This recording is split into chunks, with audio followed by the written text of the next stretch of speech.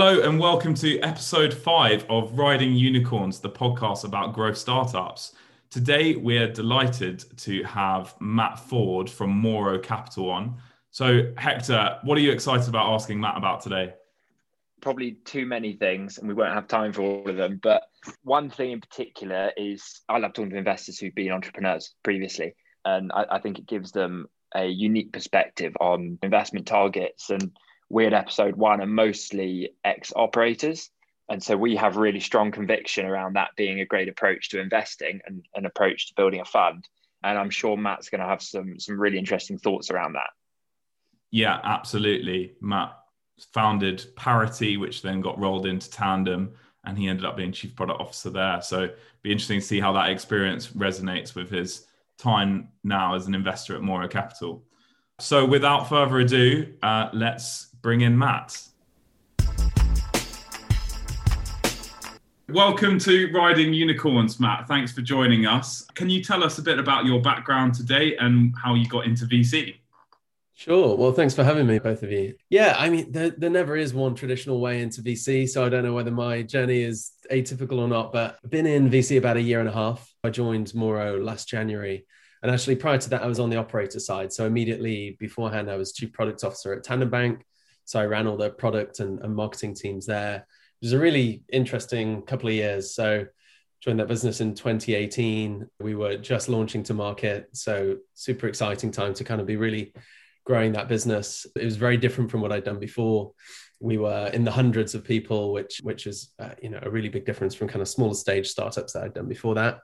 And prior to Tandem, I actually founded a company called Parity back in 2014, which we were a really early mover in open banking. So this was pre-PSD2, pre-open banking, really. We had a hypothesis about underwriting customers much more fairly based on bank transactional data rather than a traditional credit score. So we were the 4th ever credit bureau in the UK, which is something to be proud of. And we actually partnered with lenders to offer fairer, lower cost credit to customers. So launched that business back in 2014, like really early days of fintech, I suppose, in the UK. Scaled it pretty well, and we were VC backed and ended up selling that business to Tandem. So had some kind of interesting experiences on the entrepreneur side about like the pros and cons and stresses of raising money, the full life cycle of a business, of trying to create one thing, think of everything from the branding through to the original pitch deck through to trying to get the exit. So moved into VC to try and bring some of that operator experience, because when you got some of the scars, you definitely can empathize, I think, a little bit better with entrepreneurs. But and I suppose briefly before that, I got my first taste of startup scene at a company called Ontrees, which was, I don't know if you know Mint.com, but it was very similar to Mint.com, the UK's version that we also sold to Money Supermarket. So I spent quite a bit of time on the entrepreneur side, and now on the VC side, hopefully bringing a lot of those learnings across. So how important do you think it is to have that kind of first-hand operator experience in your current role?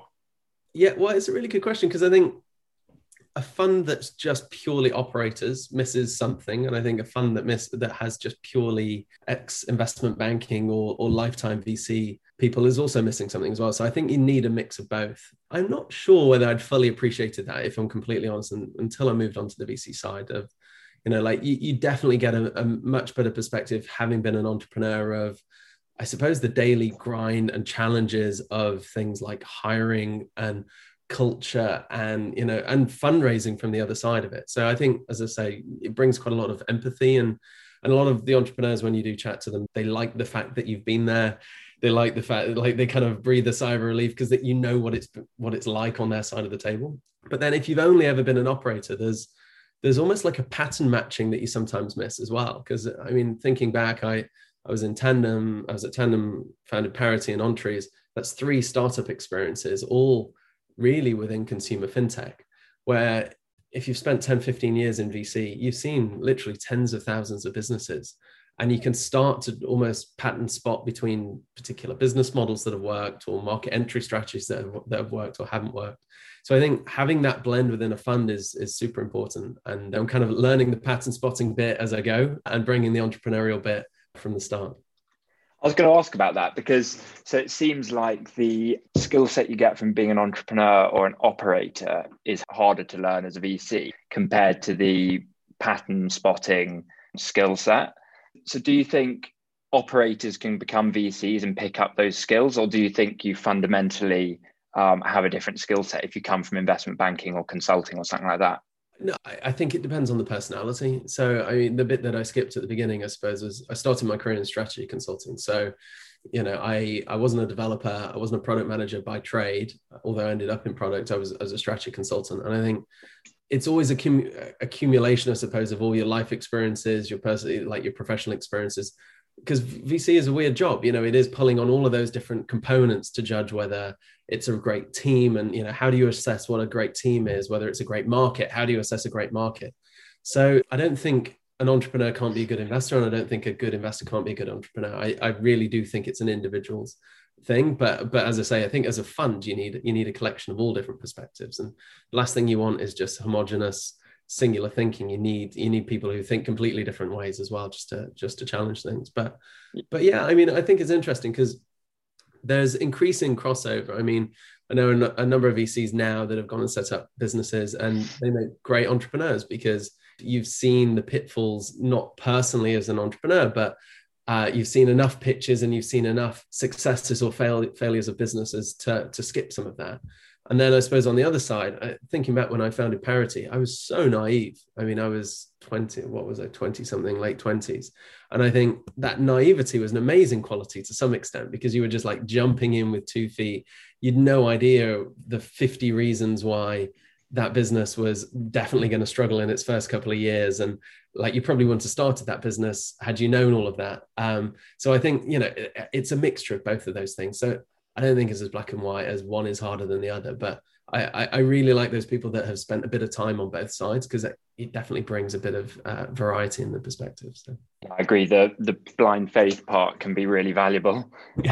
So on the sort of stock picking side, do you think the operator experience improved your skill set on the working out what a good product is, or do you think it's actually the empathy that you've got from having been a founder yourself that means you're better at spotting people, great founders, people who will stop at nothing to build a great business?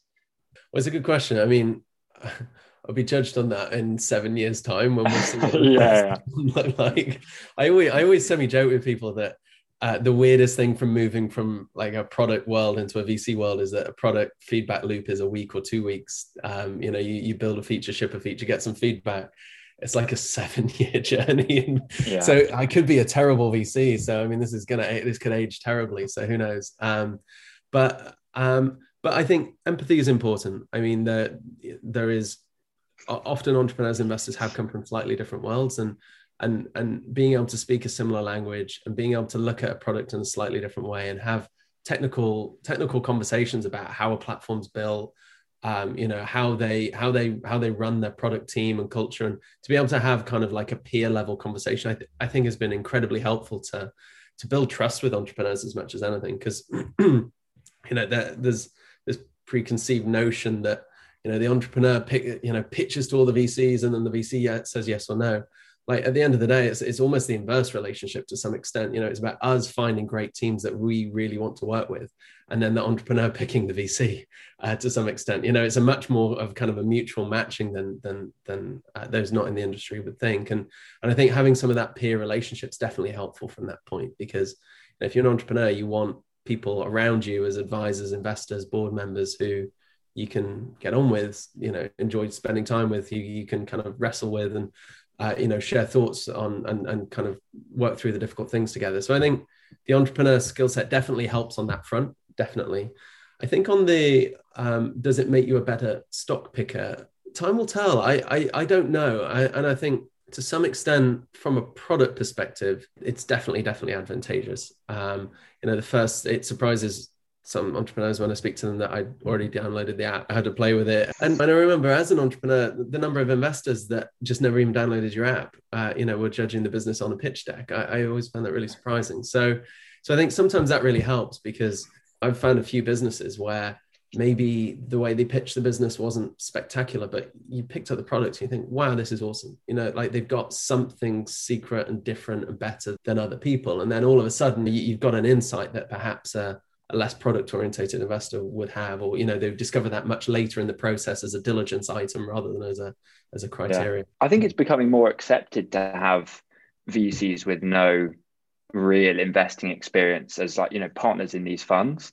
But I wonder, if had you done anything to kind of build a track record? Had you done any angel investing or like a fantasy portfolio, which is something that I'm doing at the moment, so that hopefully it's a little bit quicker to the point where I have some sort of a track record? Or was it straight into the deep end? No, I'd done bits and like tiny bits and pieces. I definitely wouldn't want to overhype it. But so I started my career in consulting, but then had, so I mentioned On Trees, which was that first startup that I was involved in.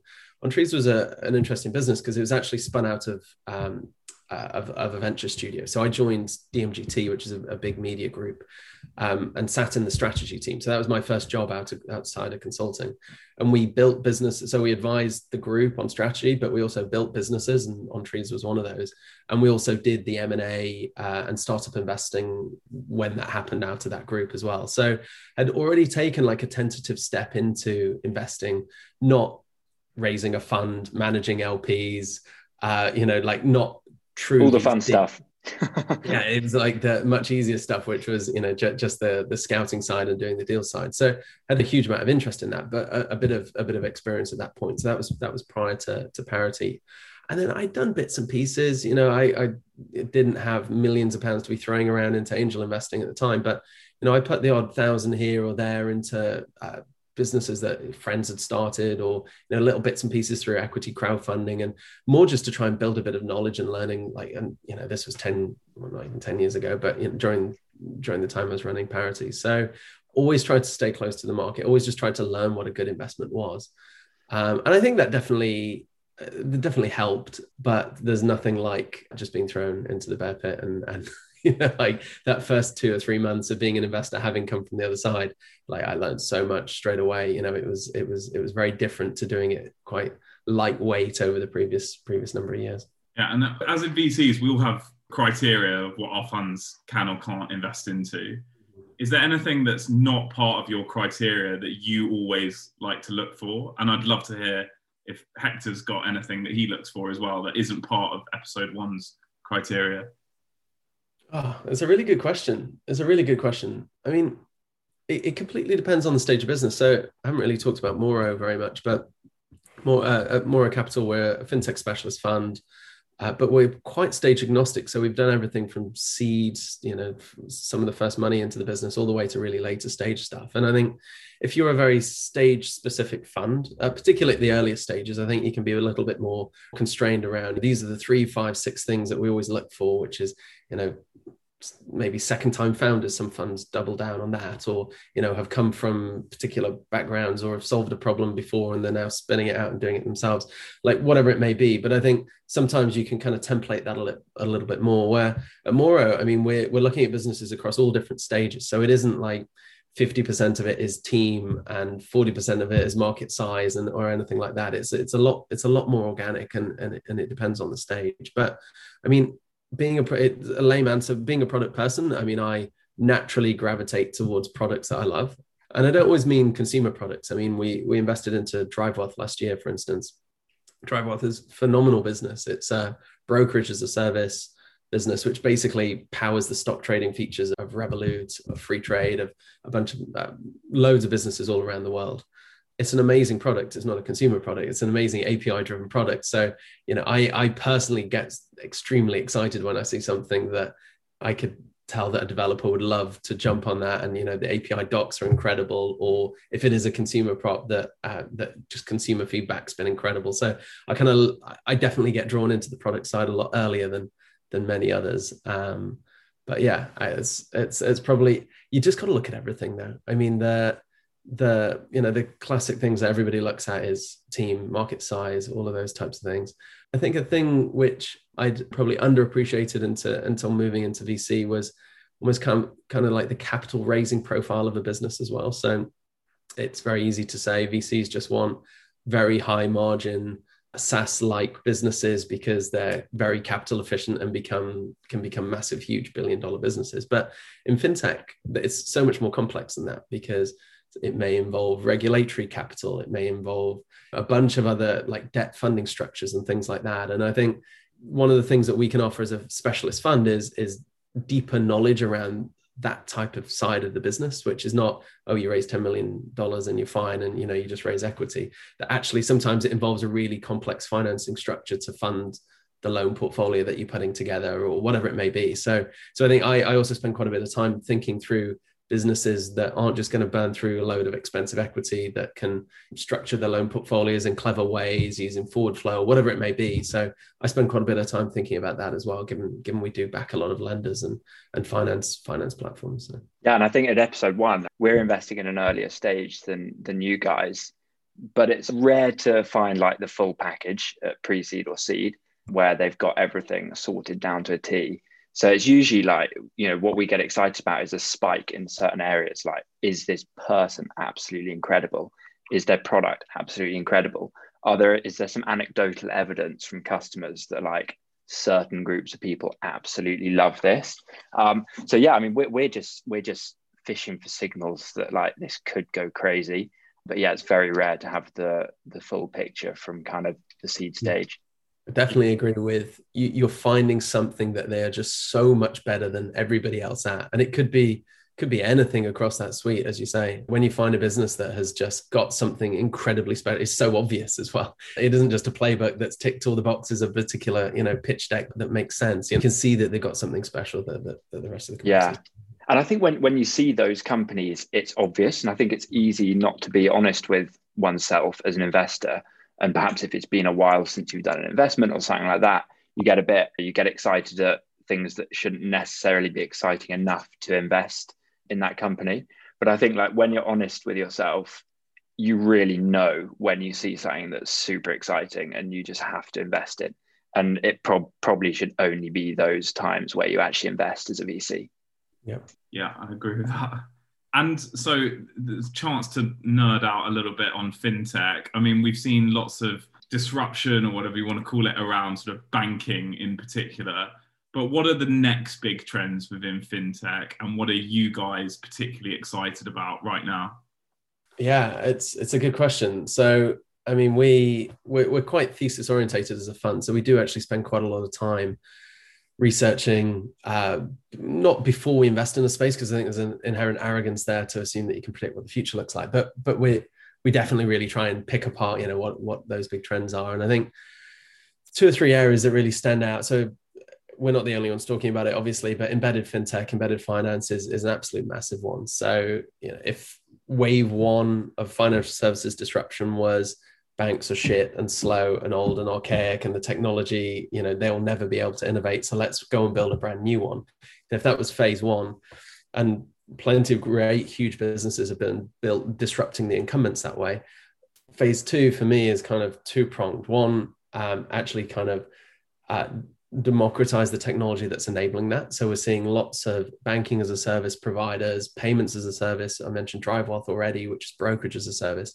So really taking the new or building new technology stacks that can enable anybody else to start to build on top of them rather than having to build fully vertically integrated challenges. So that's kind of big macro trend number 1. And then the second one of those is using those types of infrastructure, then embedding that into non-financial brands. So increasingly starting to see non-financial services businesses start to have financial services in their roadmap. So we're looking increasingly at things like logistics and mobility and sustainability and a lot of things that don't necessarily seem like fintech, but actually, they might be starting out with a particular product that has nothing to do with financial services at all, but over time they'll start to monetize from payments, from lending, and using a lot of these infrastructure as a service platforms. So I think that's a really, really huge one. And it is nascent. I mean, it's very hyped at the moment, but it is still very nascent. It's a big 5-10 year journey because even though Shopify and, there's the classic ones that everybody points to, there's still like the same 5 to 10 big examples that everybody points to. It's not that every single company in the world is monetizing from financial services revenue yet, but I think the investor scene has woken up to that opportunity. And I think there's some really great and interesting businesses being built there at the moment. Just to dig into that one. So one company that springs to mind that I found really interesting, they build an API first loan tool for marketplace platforms. So if you're Etsy or one of the many other similar companies, you basically allow your merchant sellers to plug in their data, and then you would have built it as Etsy. You would have built in the loan product using their API to your platform, make it really easy for these merchants to get loans to fund growth. Are there any other like specific companies that you think, or that's one that I like? What are you in particular sort of interested in that embedded finance space? There's some cool use cases that you've seen. Yeah, the debt as a service space is a really, really interesting one. I think you're completely right that the capabilities around credit are so complex, and you need so much track record of credit cycles and all of that type of stuff.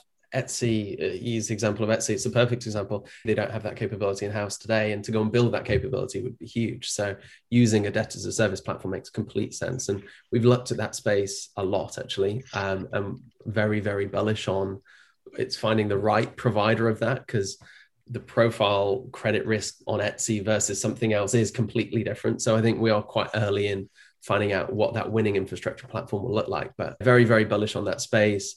From embedded payments, I mean, there's a ton of interesting businesses out there. I mean, we've backed TrueLayer, so TrueLayer are in our portfolio, who are doing a lot of kind of open banking payments, but essentially enabling people to bypass card rails and start to embed open banking rails into their apps. So, that's another incredibly interesting example. But we're also seeing it on the insurance side as well. I mean, insurance is a really interesting category because, if you think about it, the idea of going and buying a product and then financing the product and then insuring the product, it just doesn't make sense. I mean, we were talking just before we were recording this about bikes, and the bike that actually both me and we've got, like, they're kind of doing a quasi insurance product without offering insurance anyway. So you're not going and buying an insurance product in case I lose my bike. You can pay the company an extra, I think it's like £200 or whatever it is. And if you lose your bike, they'll go and get it. So there's lots of these really interesting ways in which you can blend financial products and services. And insurance is one that we're definitely looking at. There's huge opportunities there. Yeah, there's a company in Belgium called Cover, spelled with a Q, that is doing that, I think, for Revolut and Deliveroo. So the Revolut example is using open banking data. So you buy some pet food and it says, do you want pet insurance? And then for Deliveroo, they're offering by the mile insurance within the riders' apps. And yeah, a lot of these big platforms aren't going to go out and build their own underwriting APIs and things like that. So if you can be the API of insurance into different services and either be specialist or generalist, there is just like huge opportunity. I think that's one thing I'm excited about, is like the UK is dominant in fintech. So like who's now in the UK who's selling to those fintechs, because they've got an unfair geographical advantage in accessing those big businesses at a senior level. So yeah, I definitely agree with that. Without wanting to make this just me talking to you, James, I think that insurance piece is really interesting, because so it feels like a kind of step one is the embedded insurance. Like, maybe it's allowing the bike manufacturers, like if they're selling direct to consumer, maybe you can pin on a insurance policy like when you buy the bike. What I'm kind of interested to see, and I don't know whether, Matt, you've seen anyone doing this, is like people actually rebuilding the insurance model. So I haven't gone for the insurance for my bike because I just don't really like insurance, because I know that I'm paying basically a margin to people sitting in an office. What I love the idea of is peer-to-peer insurance. And like, so Laka is a company that I backed on Crowdkeep, I think it was, or Cedars. But there's a bunch of companies now doing peer-to-peer insurance where you invite your friends who you think are careful to your insurance group, so that hopefully you can save money on your insurance policies, basically. Have you seen anyone doing that in a really cool way? Or what do you think might happen in that kind of insurance space, but down a couple of layers? Yeah, no, it's peer-to-peer insurance is incredibly interesting. So I actually use Laka as well. Again, a very interesting model for if people aren't aware of the way it works, rather than paying your premium up front, and then if a loss happens, then the insurance company pays out. Instead, basically, each month you get a bill for total losses for the group that you're part of, and then you collectively pay up for what the losses are. So it really inverts the model. And it's worked in some sectors and it hasn't worked in others. I mean, I remember there was one I can't remember the name of it now, but quite a few years ago in motor insurance that just didn't work. It failed from a peer-to-peer perspective. And interestingly, pet insurance, so bought by many, they I believe started from a peer-to-peer perspective and kind of then shifted over time. So I think it depends on the model, and it depends on whether you can get enough within your risk pool, because the problem with a lot of these is if the beauty of a big insurance company is they're taking their years of experience of building out underwriting, then they're taking the risk and will pay out. But if you've got 100 people in your insurance pool, it only takes one or two for a massive wipeout, and all of a sudden the spikes can be huge. So you need a massive pool of people before actually you can kind of get rid of some of that volatility and some of that risk that the whole pool has. But yeah, I completely agree. I mean, I'm most excited about not just insurance, but financial services generally, which is like, how do you take a financial product and not just recreate a digital version of it, but go all the way back to what is like the job that it's trying to solve? And can you completely rethink the way that that's done? And, insurance, I use the bike example. I think it's a perfect example, because what we want is not to pay for cover on something, on like an insurance cover for something. We want our bike to get fixed, or our car to get fixed, or we want things to be replaced if they get lost. Those are the jobs that we want solved as a consumer. And that's ultimately what a financial product's solving. But if you think about it that way, you can solve those problems in many other different ways. And it's the same with credit cards. I spent a couple of years at Tandem. Tandem had a couple of credit cards in the market at the time, and everybody's now talking about, oh, the credit card's dead. It's all about buy now, pay later. Klarna's taking over the world, et cetera, et cetera. And I think that's often because people are thinking about the credit card as a financial product. It's like, it's a piece of plastic that gives me rewards, and it allows me to not pay back in full each month if I can't afford it, and to smooth out some of my spending. But actually, if you kind of go all the way back to what a credit card is really trying to solve, like, it's not trying to solve cash back. That's like a weird thing that's kind of come out of the market over time. Like, it's trying to solve really simple things like, I get paid next week. So I need this today, but I get paid next week. And a credit card might be a way of solving it, but so might be a salary advance, so that you can pull down some of your salary a little bit early. So we're seeing like companies like WageStream enable you to do that. I mean, it might be like one of the problems that I think Klarna solves incredibly well is I buy 5 things from ASOS because I don't know what size fits me or whether I like it. And I want to be able to send it back without my credit card being hit with £300 and then me waiting for refunds and I can't spend in the meantime. Buy now, pay later solves that problem perfectly, because actually you only pay for what you keep. So I think actually, financial services, full stop, you got to ball back to like, what are those core problems that they're trying to solve? And tons of really interesting, exciting businesses rethinking the way that that's done. Matt, I think you're a good person for me to ask this question, a burning question that I sort of wonder about.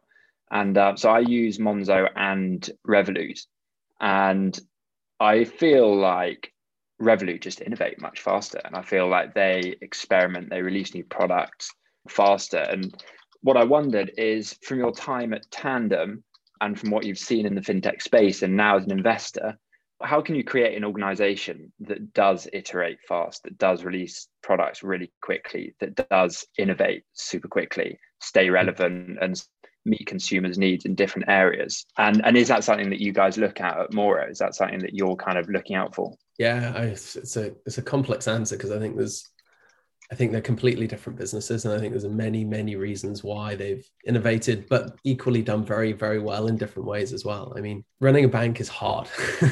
So I think what Monzo did and have done is just phenomenal in overcoming what is an incredibly difficult, expensive, slow, very constrained sector, which is banking. I mean, for Tom, a young 30-year-old at the time or whatever he was, to go and become CEO of a bank and get through like the full prudential regulation of it, that is phenomenally hard. And I really wouldn't underestimate the constraint. Seems a negative word, but I mean, constraint is a good thing to some extent when you're dealing with systemic risk, which is banks. If you're taking depositors' money and you're lending that money out, like, banks play a really fundamental systemic role. So, the regulator has to really be a lot more cautious than many other sectors were, given the role that banks play in the economy. So what Monzo did, they picked up the hardest bit to some extent, and so did Tandem, and so did Starling, of going and getting that full banking license, and then being able to deliver something that was so much better, so much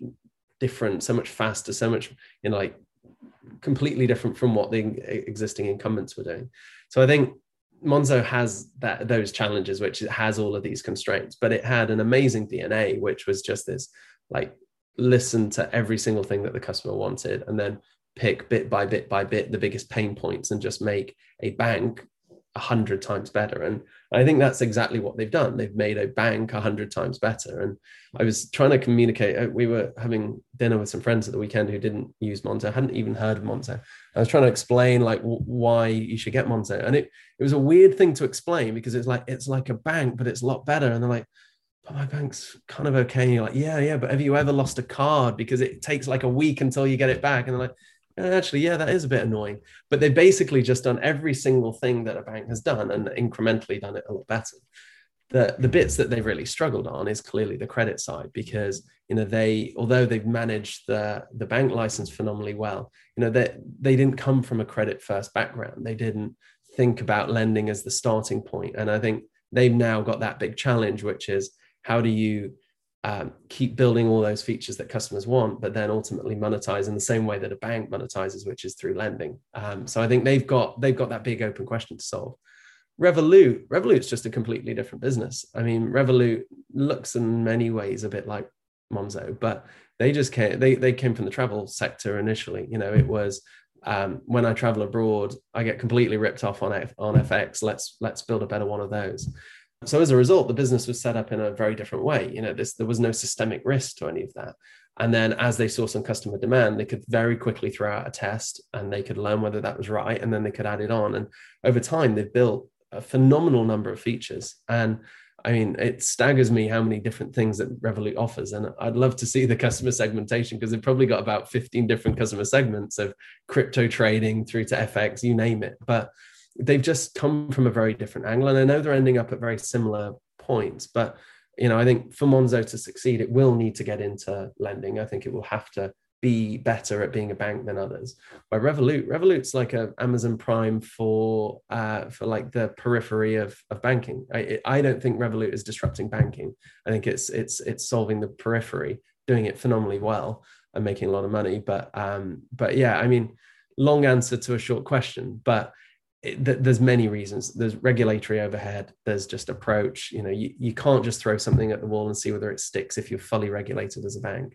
But being a bank gives you a huge amount of opportunities. And I know Revolut are moving towards being a bank fully, internationally. I know they've already got a bank license in Europe, but they're getting there over time. But they've just come from completely different places.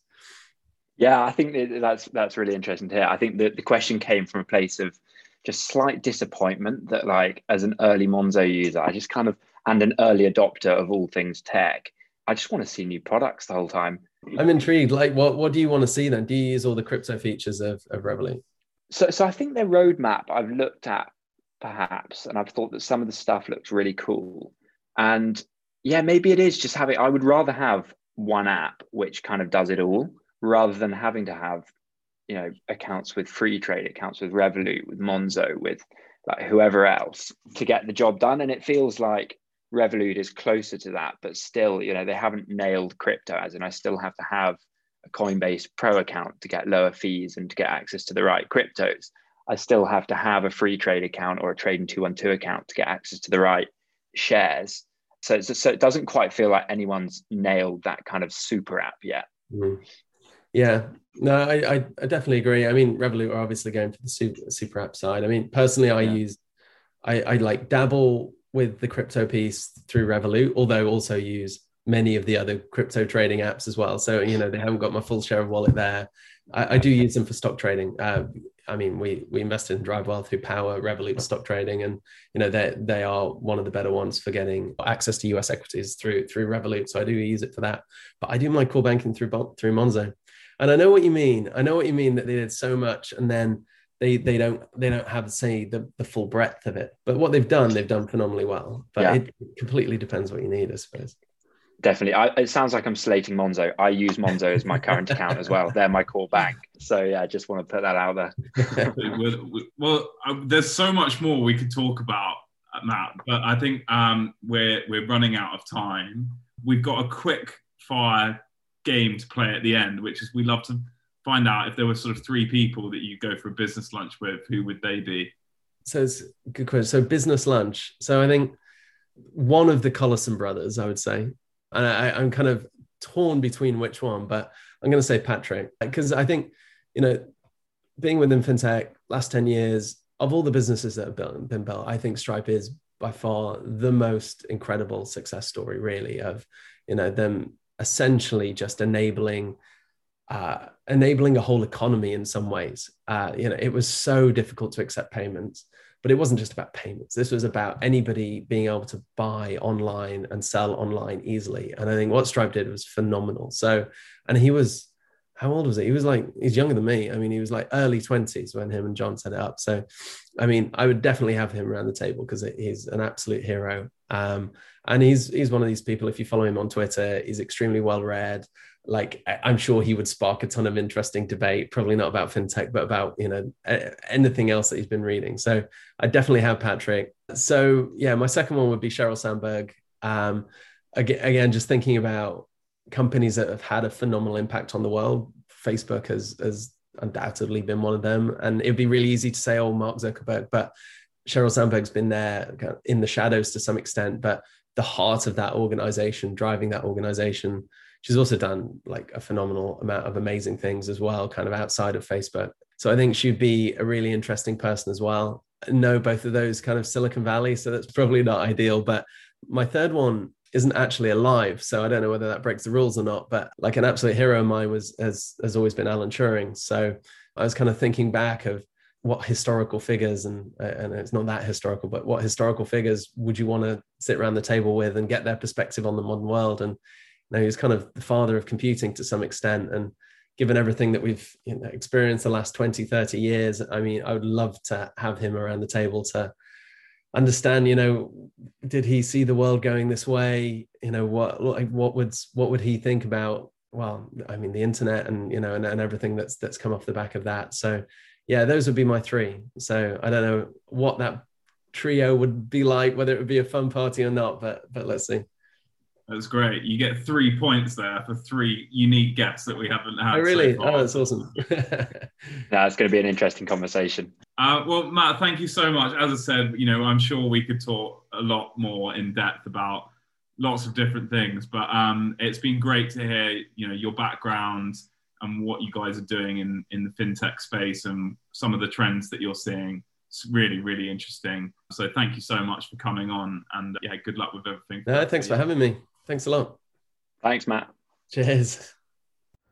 Fascinating stuff there from Matt. Moro are one of the top fintech investors in the UK, so they've got a good feel for what's going on in the market. And it's always great to hear from someone that's been on the operator side as well. This week's Startup Spotlight is Housebots. Housebots' mission is to use technology to protect and maintain the built environment. Their main product is a wall-climbing robot that uses suction to stick to any surface. It's quite a fascinating company, and they're doing really well securing corporate and government contracts. It is hardware, but they've got a really strong team that have got lots of robotics experience, and they're currently fundraising. So any hardware investors out there, do get in touch. Thanks again for listening to Riding Unicorns. Catch us next week when we've got Jean Name, former founder of Touch Surgery, which was acquired for many millions. So look out for that one. See you next time.